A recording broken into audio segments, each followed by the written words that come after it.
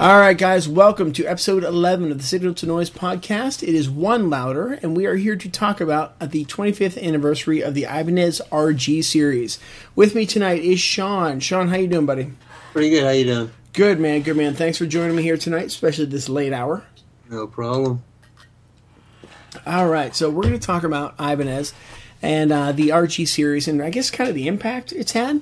So let's kick it off with the history here.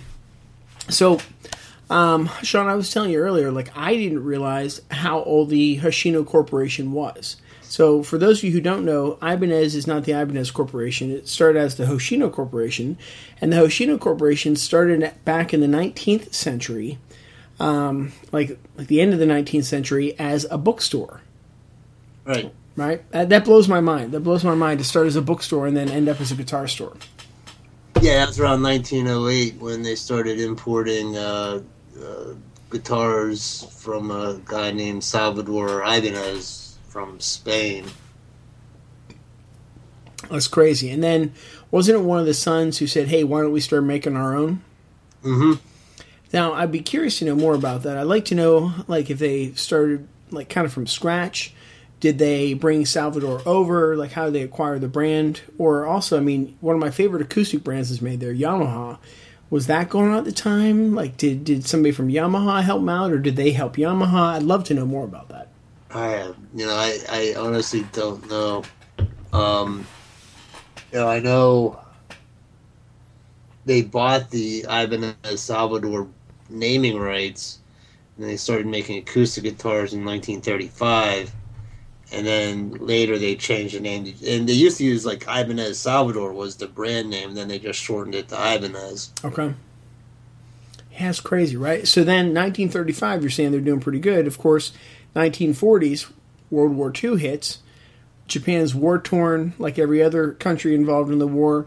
All production of non-essential items stopped. So the Hoshino Corporation had to stop making guitars.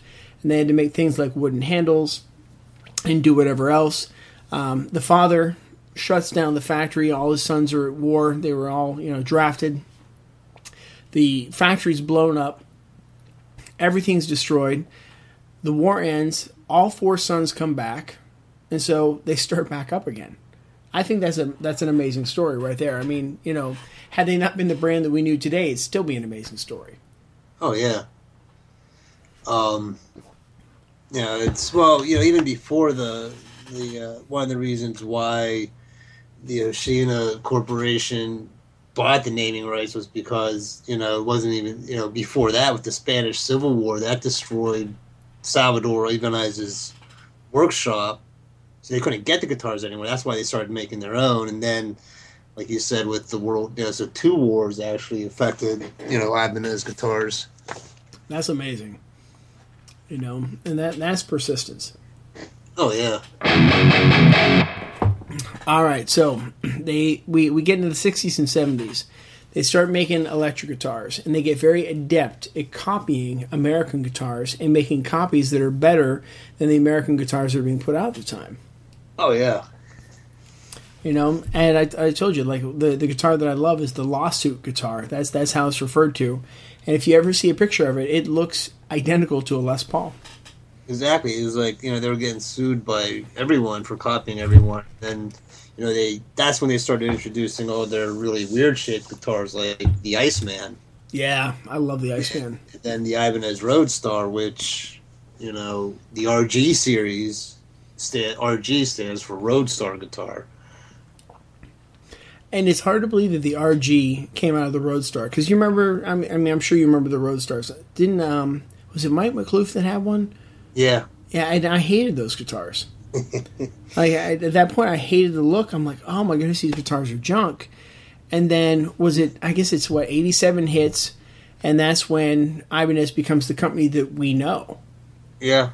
It was late 80s, early 90s, and then, it was when they started their relationship with Steve Vai, and he made the Gem, and then later the Universe. The RG series, as we know it today, is actually just the lower-priced version of the Gem. Yeah. Yeah, and did you read anything on the relationship, how that started with Steve Vai? No. All right, so this is a fun story because apparently, at the time, Steve Vai became a very hot property, right? He was fresh out of Zappa. He had his solo album, and he was playing with David Lee Roth. So you play with David Lee Roth. You're as just adept of a guitarist as Eddie Van Halen is. You're the next big thing. Of course, everybody wants a piece of you, right? They want to get in on this party, right? So everybody is trying to make a guitar for Steve Vai. Everybody. They're all trying to court him to get things. And so he says flat out, he's like, I just started throwing out demands that I figured nobody could meet. He's like, I didn't want to be a jerk. He's like, but I had already tried all these different guitars. I already knew what they could put out. Everybody's just bringing me the same stuff, but like with a special paint job. He said Ibanez was the first company that came to him and actually listened, and it was everything he requested. Everything he requested, they did, and he was blown away. Oh, yeah. I mean, it's... No doubt. I mean... He's one of the best guitarists out there. You're going to give him what he wants. But I find it funny that nobody else did that, and then Ibanez did, and look how it changed the brand. Oh yeah, So and then look at all the other models that came out after that.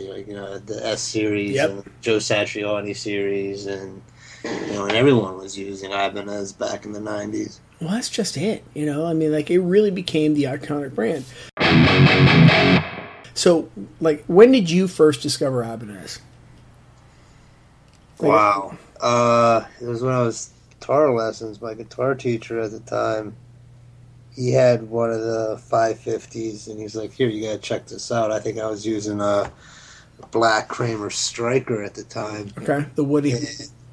Yeah. And he had, he let me play his Ibanez. It was a desert yellow 550, they had different RG series back then. The 550 was the one that looked exactly like the Gem, but without the little monkey handle. And played it, and like the neck was amazing. I mean, it was unfinished. It was so thin you could just move across it effortlessly. And and then I'm like, oh, I got to get one of these. And then after months of begging my parents to, let me get one. Because I had just gotten, the Kramer was only had for about a year or 2 years, and I think what sold the fact was the fact that my brother snapped the headstock off, and to keep me from snapping his head off, the Ibanez as a birthday present. I forgot about the headstock thing. And as a testament to Ibanez, you still have that guitar. Yeah, and it's missing some paint. And some pieces of wood here and there, but the neck's like several thousand different colors. I think there's some blood in there somewhere and dirt and whatnot. But yeah, I still have it, still use it. That's why it's got to be.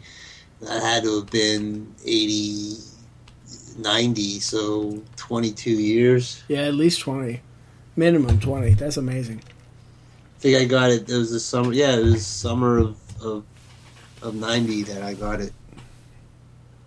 So yeah, 22 years. Wow. And it's funny just how one change really set the brand off. Because I remember the Roadstar. I hated them. I thought they were the ugliest thing in the world. Oh yeah. And then when they came out with the RG, it was more than just a super Strat. Because you had like Charvel and Jackson that were just copying Strats. That's all they did. They put a fancy headstock on it. It was a Strat. Kramer was doing the same basic thing. And Ibanez really redesigned the guitar from the ground up, Yeah, oh yeah. And that's when you started getting like the 2-octave, fingerboards, the iconic Ibanez headstock that you see now, the higher output electronics. It's... that headstock, I love that headstock. It's, just the way it's shaped and whatnot. But it's just like, you see it, that's an Ibanez. So, funny story about that headstock. I was actually just doing laundry yesterday, and my daughter, she's 1, she has like a little onesie that has a guitar on it. Because, of course, since I'm a guitarist, everybody who gets my children clothing, they always get guitar-based clothing, which I love. And I remember when she got this particular one I was washing yesterday, everyone's like, look, it's a guitar. I said, well, it's not just a guitar. I said, look at the headstock. That's an Ibanez. You know, and it's exactly an Ibanez. Like they took out, you can't quite make out the lettering, but it's even got the little check mark kind of swoosh, right. You know, right in there. And that's, you know, like you said, it's instantly recognizable. I'm like, no, it's an Ibanez.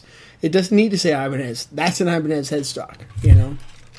Yeah, I mean, and then, you know, it just, the RG body is so, you know, it's got the pointed ends and you know, it's just so, again, you instantly know it's an Ibanez. Well, what's nice about your RG is, again, like you've got that essential, or that, I guess that basic Strat shape as the starting point. Right. But it's so much more accessible. You had the double octave neck, so you got the 24 frets, and then just even the scoops with the points and stuff, there's room to get your hands in there. Oh, yeah. You know?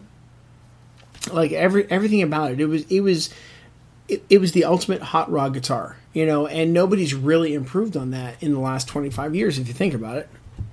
Oh, no, not at all. I mean, you could tell that, you know, a lot of Steve Vai's input even made it down to the lower end.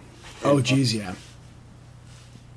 You know, I mean, your 550, like the 550 series, of course, I mean, like you have things like the Gems and the Universes that'll always stand out in people's mind. But that original 550 series, they need to get back to that, because there is still nothing as good, as solid as that series was, especially for the money.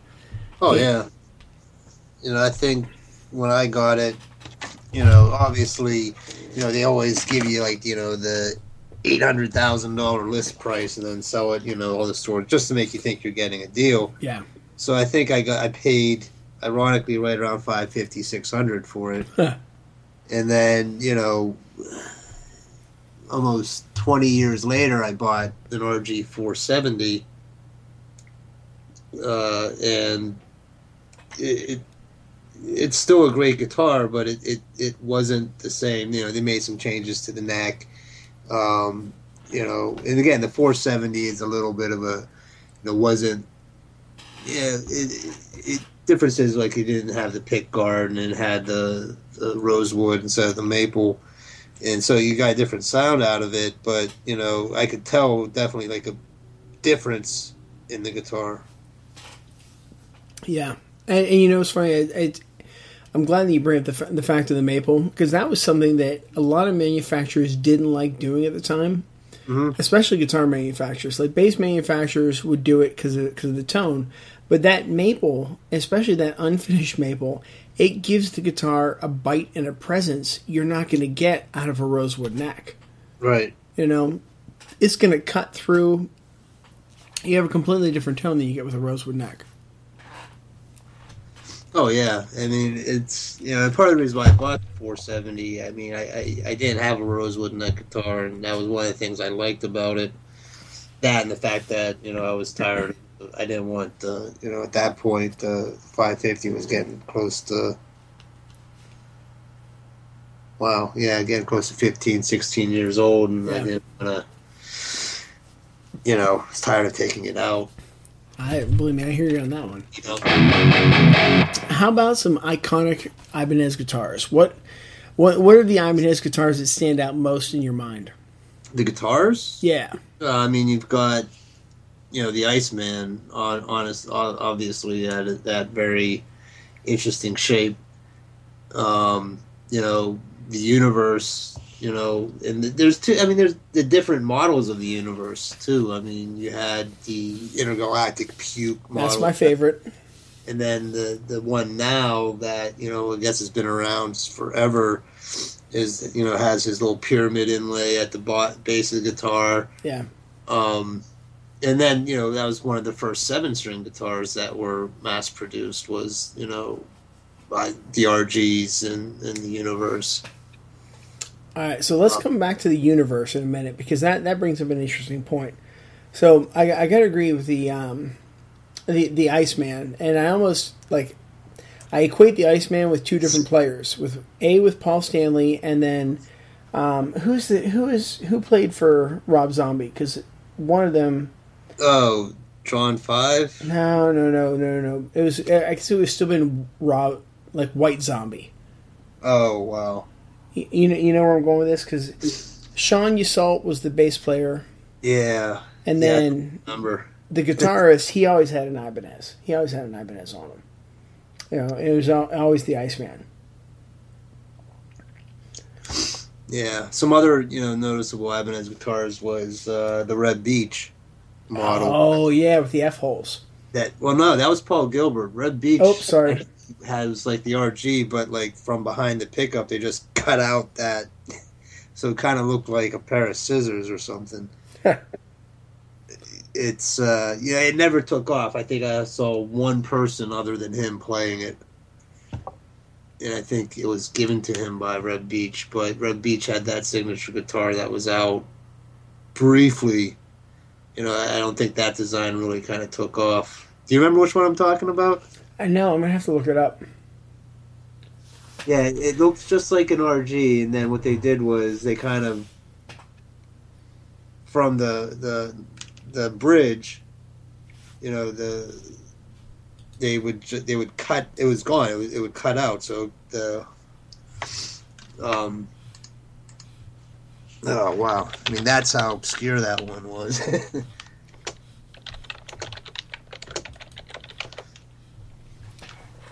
All right, so is it Red Beach or Paul Gilbert? Which one are we doing? Red Beach had the cutout, and then Paul Gilbert had the F-holes. Okay, and Paul Gilbert's current one, isn't that like a almost like a reverse Iceman? Yeah, it kind of looks like that. Oh my, yes. Now I just saw it. I googled it real quick. I know exactly what you're talking about. Man, I totally forgot about that.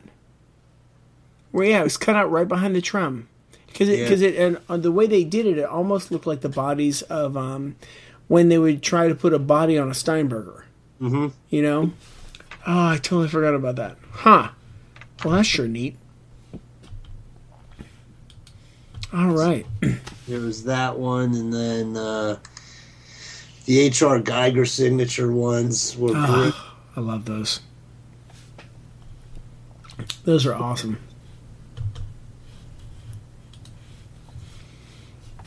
All right, so let's come back to the universe. So, do you remember the poster series that they did in, was it Guitar for the Practicing Musician, to introduce the universe? Yeah. Was that 3 issues or 4 issues to do that? It's 3 issues. So 3 issues, they introduced the 7-string. It comes out in Intergalactic Puke, still my favorite color. And it flopped. Yeah. That was the best part. It died. Nobody cared. It wasn't until Korn really kind of came around and music started changing that 7 strings really took off again. Yeah, and that cracks me up, because if you think about it, the universe would have debuted, what, I think 1990. 90, that's when Passion and Warfare came out. Okay. That's when, what he, because there was a couple people. George Lynch was trying to make a 7-string at the time. He was trying to go for a high A instead of a low E. That never really went anywhere. And then, Steve Vai comes out with the universe. And part of the reasons why I think it flopped was because it wasn't accessible at the time. Yeah. I mean, because they make a RG 7-string until after Korn made them popular. Yeah, because I think the cheapest universe was probably $1,000 or better, right? No, it was more than that. It was getting closer to $2,000. Wow. Okay. And then even now, I mean, the universe now is about $2,000, and then, but that one, it wasn't until after Korn where you started seeing people. The first time I ever saw a universe other than someone buy, locally was, right around 98. So that was, other than that, it was always just the RG 7 strings, which were even hard to find. You always had to special order them or whatnot. Yeah. Now you can go into Guitar Center and they'll have 1 or 2 of them sitting there. But it wasn't until, part of the reason why I think it flopped the first time back in 90 was there wasn't an affordable version of it. Yeah. And it's funny. I would have bought one then if, was affordable as it is now. Yeah. I'd still love one in intergalactic puke because that's my favorite color. I love that crazy color. But it's funny because if you think about it, 90, it comes out, it flops, so it hits the used market, and you're right, it was probably closer to $2,000 when it was brand new. So it gets down to $1,000 on the used market, and that's when Head and Monkey buy theirs. They're saving up, putting these things on layaway. Then the first Korn album comes out in 94. So 4 years later, they start putting the universe to use in a way that Steve Vai certainly had never imagined. And it was funny because in that 4 years, Ibanez almost dropped off. You remember that? Like they almost dropped out. And then when Korn came out, it was a completely new resurgence, and they're back on top. Yep. It just blows me away, the resilience of this company and their ability to reinvent themselves. Well, that's what you got to do. I mean, I'm even looking on eBay right now for a universe, and they have a 1991 lime green universe with the multicolor pyramid inlays on it, and it's going for $5,000. Wow. Whereas the standard universe, the UV777, about $1,600. That's not bad. The 777s was when they started doing the anniversary series, right? I believe so. So now you've got me going out to eBay. Here's someone selling a body. It's an unfinished Ibanez Reb Beach Gem hybrid. So it's like Reb Beach's guitar with the monkey handle. Nice. I'm surprised how many unfinished Ibanez bodies there are. Did you see all these? Oh, yeah. The monkey grip, and it's even got the route out for the routers for the low pro Ibanez. Man, I'm impressed. Huh. Whoops. Okay. Knobs there. Yeah, there's some cool stuff. All right, so players. Like we know, Steve Vai is probably one of the most iconic players that's out there. Joe Satriani. Who else? Who's another iconic player? Oh, you got Paul Gilbert, John Petrucci, Monkey and Head, Paul Stanley.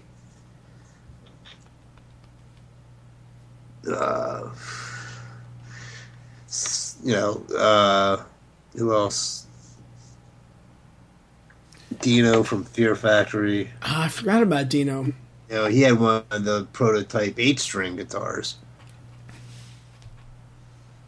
Wow. Marty Friedman. Even Mike Mushrock from Stained. So there's, those are the big ones. I mean, I think, back in the 90s, all the shredders, everyone was playing Ibanez at that point. Well, you know who else played the Ibanez that I don't think anybody remembers anymore? Stanley Jordan. Okay, no, I definitely didn't remember that. Yep, forgot that one. Somebody else on the alternative scene. Dave Navarro. Oh, yeah. Dave Navarro always had Ibanez and Jane's Addiction or whatnot. Yeah, he was always playing the RG series. And then, and that's still when he had his, the hippie hair. You know what I'm talking about? Like, he kind of did the dreadlocks and stuff. Mm-hmm. The hippie hair. Somebody's going to send me hate mail for that one. But, he had the dreads, and, like, you never saw his face. And then it seemed as soon as he cut his hair, he went to Paul Reed Smith. Right. And then I think a lot of people forget about the Ibanez. But even if you go and you look on Ibanez's website, like everyone, all the artists, the artist, and then, with signature models, it's endless. Going there right now. But, Paul Gilbert, Rocky George from Suicidal Tendencies, he always used an RG also. Man, I forgot about that. He was a heck of a player. He's an underrated player. He doesn't get the credit he deserves. All right, so let's talk about some of the other products that Ibanez was famous for. One of them being the TS-808 and the TS-9. Yeah, Tube Screamers. Yeah. And it's funny because I didn't think anything of the Tube Screamers. I remember hearing people using them all the time, and the term transparent distortion. Right. I never got it. Never understood that. Yeah, I did. You know, I had a Tube Screamer, but the model I had, I think, what was it? I had, I don't even remember what model it was, but it wasn't one of the popular models. You know, it was... Was yours the 10? I want to say it was the TS-10. Yeah, I think it was. It was one of the ones where they tried experimenting with something and it didn't really fly with everyone. Yeah. And, you know, I bought that. I'm like, it was like one of those things, like, I don't see what the big deal is. And I just kind of got rid of it immediately. All right, so the TS-9, you know, I've been reading everything where you always hear, like, transparent distortion. That's why Stevie Ray Vaughan used one. You always hear about that transparent distortion. I had no idea what in the world that means. But again, in my defense, I'm a bass player. Right. You know, so I don't use a lot of distortion. I did other crazy effects. So they put out the 30th anniversary. Have you seen this yet? No. It is the Green Lantern of effects pedals. Like, Okay. it is this bright emerald green. The knobs are all transparent. Everything, like, it's gorgeous. Like, it's really, really a great looking pedal. So I see it in magazine ads. I'm like, oh, this is awesome. I got to check one of these out.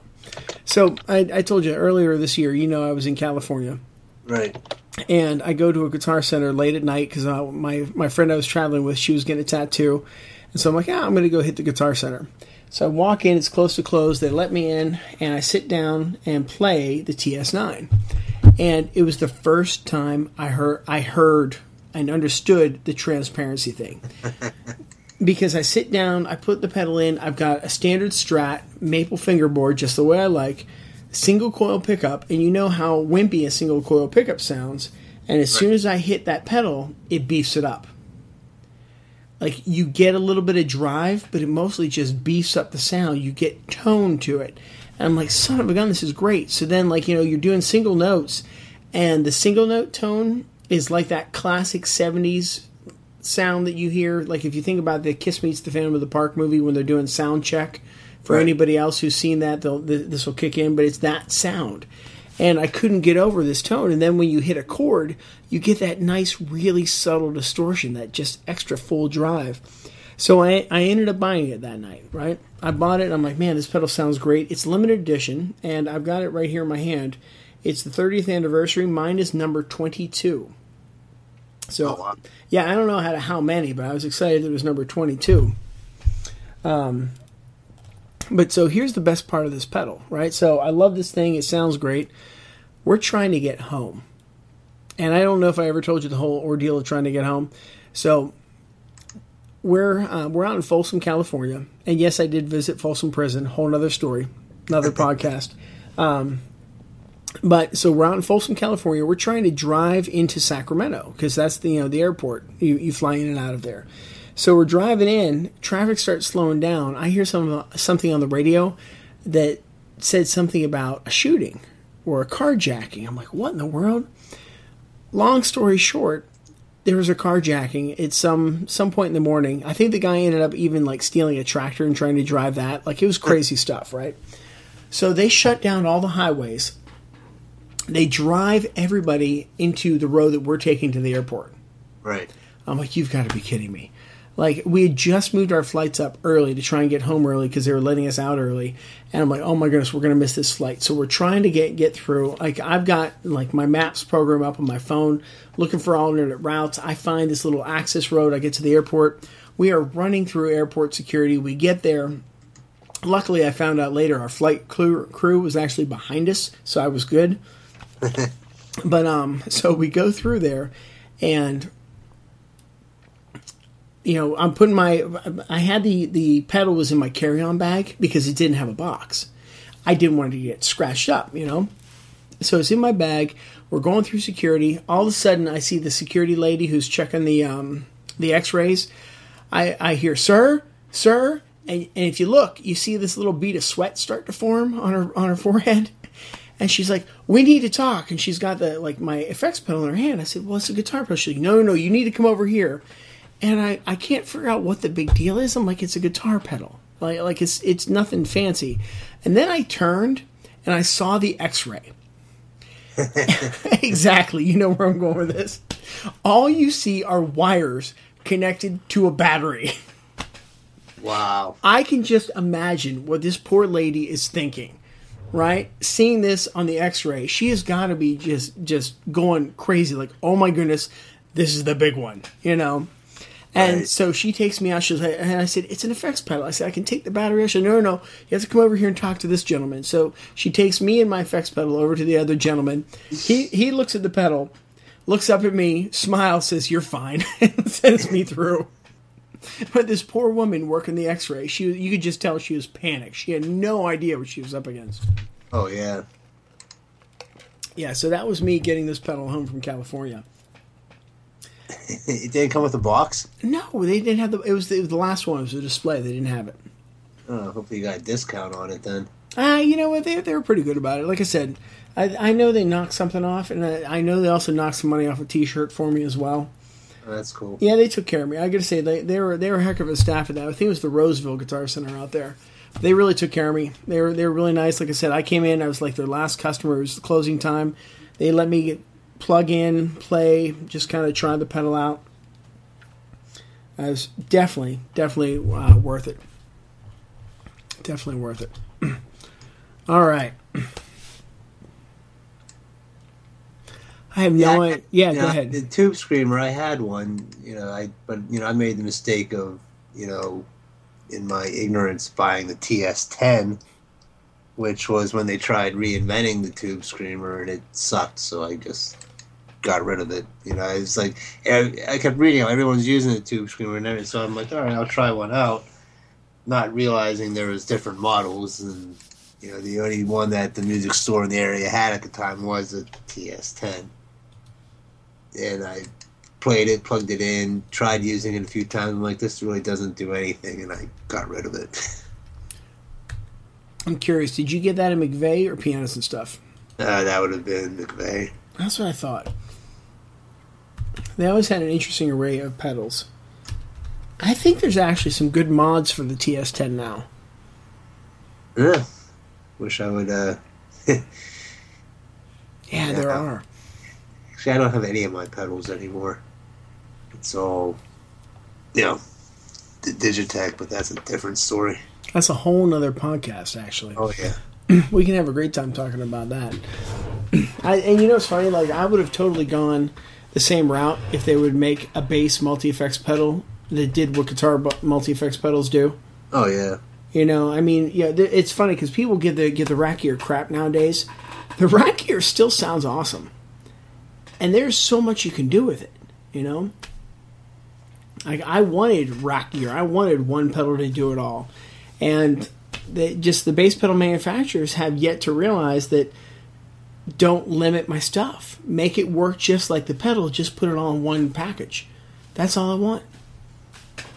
Yep. All right, man. So we're keeping this one short and sweet to get this out. So anything else you want to add or wrap up about Ibanez in the 30th anniversary? Of the Tube Screamer? Nah, anything, man. Any of the guitars. Like I think we've hit the Tube Screamer. What about? What I want to talk about, the colors. The colors back in '87. That was one thing with the RGs. Like back then, they always had the bright neon, colors. They weren't, you couldn't get a black one. Yeah. It was always the desert yellow or the real bright red and the laser blue, which was always my favorite. They had the best colors. Like they're just, I mean, they're really eye candy, and they did them better than anybody else because there are all kinds of companies trying to do those colors, but nobody did them like Ibanez did. No. Oh, you know what? What's funny? Do you remember? Well, I'm sure you remember the Westone brand. But do you remember when Westone was doing the guitars that were not just red, but the whole flippin' thing was red? Like they took a maple neck, but they painted the maple fingerboard red. Like the whole thing was. It looked like they basically dipped it in a vat of red paint. You remember those? Yeah. So how about I'm at my local store here in Butler, Fidoli's. I walk in a couple weeks ago. And I'm walking to the back. I'm like, holy cow. He has one of those old red Westones. Oh, wow. Yeah, I couldn't believe it. Like, I haven't seen one in a while. And we're talking about it. I said, whoa. I said, I haven't seen this in a while. And he's like, oh, yeah, that's an older one. I said, this has got to be at least, 87 or older. And he looks at me. And him and I have talked a bunch of times. He's done work for me on my other guitars. I just bought a guitar from him recently. And he starts smiling. He's like, you're older than I realize, aren't you? I'm like, yeah, just a little bit. I'm like, this is for my teen years. Yeah, but I mean, you remember like the Ibanez catalogs? Like we would wait every year to get the new catalog to see what the new colors were. Oh, yeah. Yeah. That's the one thing I miss about the late 80s is the fact that it was okay to have loud colors. Yep. Everything now is different shades of gray and black. How dark can you look? Colors. Yes. You can still get some of the crazy colors, but they're not as, that's the thing. Like, you look at some of them now and they're not as vibrant as they used to be. Because the S series too, I mean, you mentioned 25th anniversary of the RG, it's also the 25th anniversary of the S. Yes. And those were always, great guitars. I love the thinness of them. But, those were a little more... The colors on the S guitars weren't as vibrant as the RGs. Yeah. And a lot of that also comes, from Steve Vai. He was always very colorful. Yes, and loud, no matter what it was. Yeah, and you bring up a good point with the S. I forgot it was the 20th anniversary of the or 25th anniversary of the S as well. I mean, man, those S guitars. I don't know. If you think about it, they did what Parker Fly's tried to do before Parker Fly did it. Mm-hmm. Those things were so stinking thin, so light, and you put that thin, wide neck. The body's thin. It's like you're playing balsa wood. Yeah.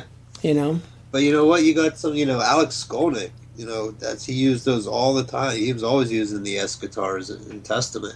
I forgot he was an S player. That's right. I remember, after I got the 550 going down to pianos and stuff and playing the S, I'm like, wow, I want one of these now. And, I still haven't gotten an S. I, probably will eventually, but, they went away for a while, though. Yeah. They were harder to find at certain points. It's funny, do you remember the Ergodyne series? I think this was just with the basses, but do you remember those? Which ones? The Ergodyne. Oh, vaguely. And so this was still one of the ugliest bass guitars I think I've ever seen. It was crazy. Like the body shape was weird. It was supposed to be ergonomically correct. That's the whole point of the Ergodyne. I can't figure out what part of it was supposed to be ergonomically correct. It looked to me like they just put a bass and just carved out some stuff on it. Said, hey, we'll make this part lower, and there. It's ergonomically correct. I'm like, are you kidding me? That was one of the ones where I didn't quite get on board. But I got to say, bass-wise, Ibanez has not always been as successful, we'll say, as with their guitars. Yeah, I remember you tried, they had the S basses or whatever, but they're the basses that were similar. I remember you tried a couple of those and not liking them. And I wanted to. That was the worst part. I really wanted to like them. Although which one I still like, and I actually have one right now, the BTB series. Right. And with the BTB, they did what they did with in my opinion at least, they did what they did with the Gem and the RG series. They built a better mousetrap, because you figure like the they had the Roadstar that was like an exact copy of the RG series, and so that was kind of cool for a while, but it just wasn't quite there. Then they have the Sound Gear series, the SR, and that's what Fieldy plays, and those have just kind of been lackluster in my opinion, but that's a whole other thing. And the BTB series, they extended the horns, they really thought about the sound of the bass. You've got 4 individual bridges on my bass, and it's a PZO pickup, and just they really thought about how everything worked. It's one of the best sounding Ibanez basses, feel-wise, sound-wise, player-wise, everything about it. Like, I really love it. Yeah, it's, the basses, I remember back then the most popular ones were the SRs. Everyone was playing an SR, and to a point where it actually started getting a little bit cliched. Yeah. The same thing with the RGs. Everyone was playing the RGs back in the 80s and the 90s. But I remember all the local bands, every bass player had an SR. Yeah. And, they had the exact same colors that the RGs had and whatnot. Yeah, and then you remember when they went like that walnut wood color for a while, like in the late 90s? Like everything looked like Fieldy's bass. Yep. And there I am playing my P bass. Oh, goodness. Well, again, that's probably a whole other episode. All right, man. So I guess let's close this thing out. Cool. Thanks again for doing this, guys. And then until next time, make some noise. See ya.